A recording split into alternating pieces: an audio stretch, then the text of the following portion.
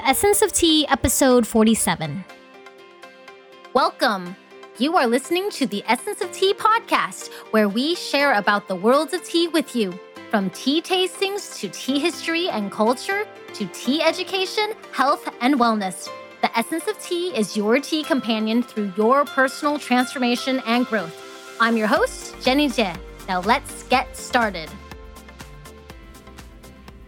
Hello, welcome, and thank you for joining me for another fabulous episode about tea.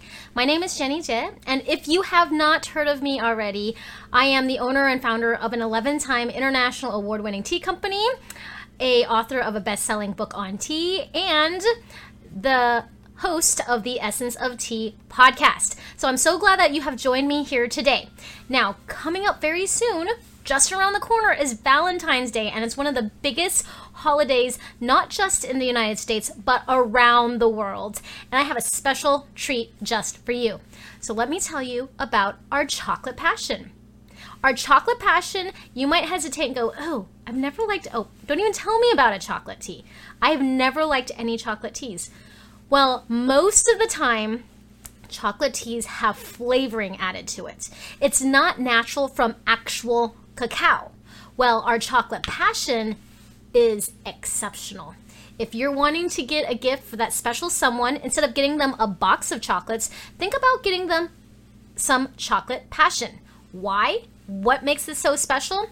Well, actually, we formulated our chocolate passion based off of the traditional ways the Mayans had their original drinking chocolate. So, as you might have known, chocolate has not always been around, and neither has been refined and processed sugar, as we know today. Now, hundreds of years ago, when the Mayans had their cacao, which they grew cacao near their local area, they would just take the beans, dry them out, ferment them, crush them up, and then add them to water. It was like their version of tea. So every single indigenous culture around the world has some sort of infusion with hot water that's like tea. It's their own traditional tea time drinking ritual. And they will share it with themselves and with their community. So hundreds and thousands of years ago, when the Aztecs had their drinking chocolate, it is not how we know of chocolate today. It's not processed, it's not refined, it doesn't have cocoa butter added to it, extracted from it, sugar added to it, milk added to it. It was the raw, real deal.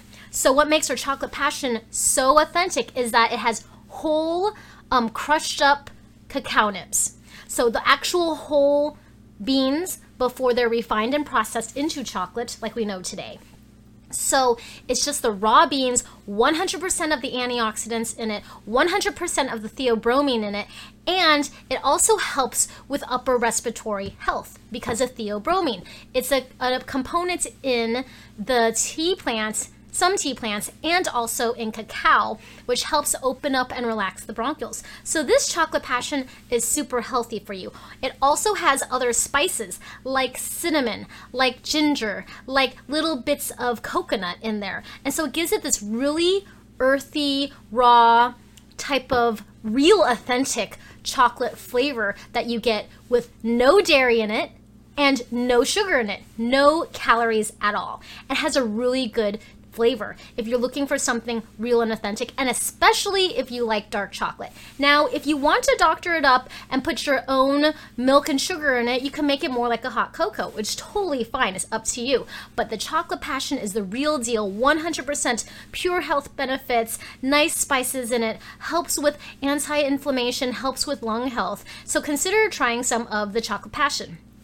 And also, in our university program, we also teach about chocolate and tea pairing. So if you're wanting to think of some other creative ideas for your gal pals or just for a group of people that you love and want to spend and celebrate around Valentine's Day, think about doing a tea and chocolate pairing little session at home with them if you can, and if not, you could always do it virtually too.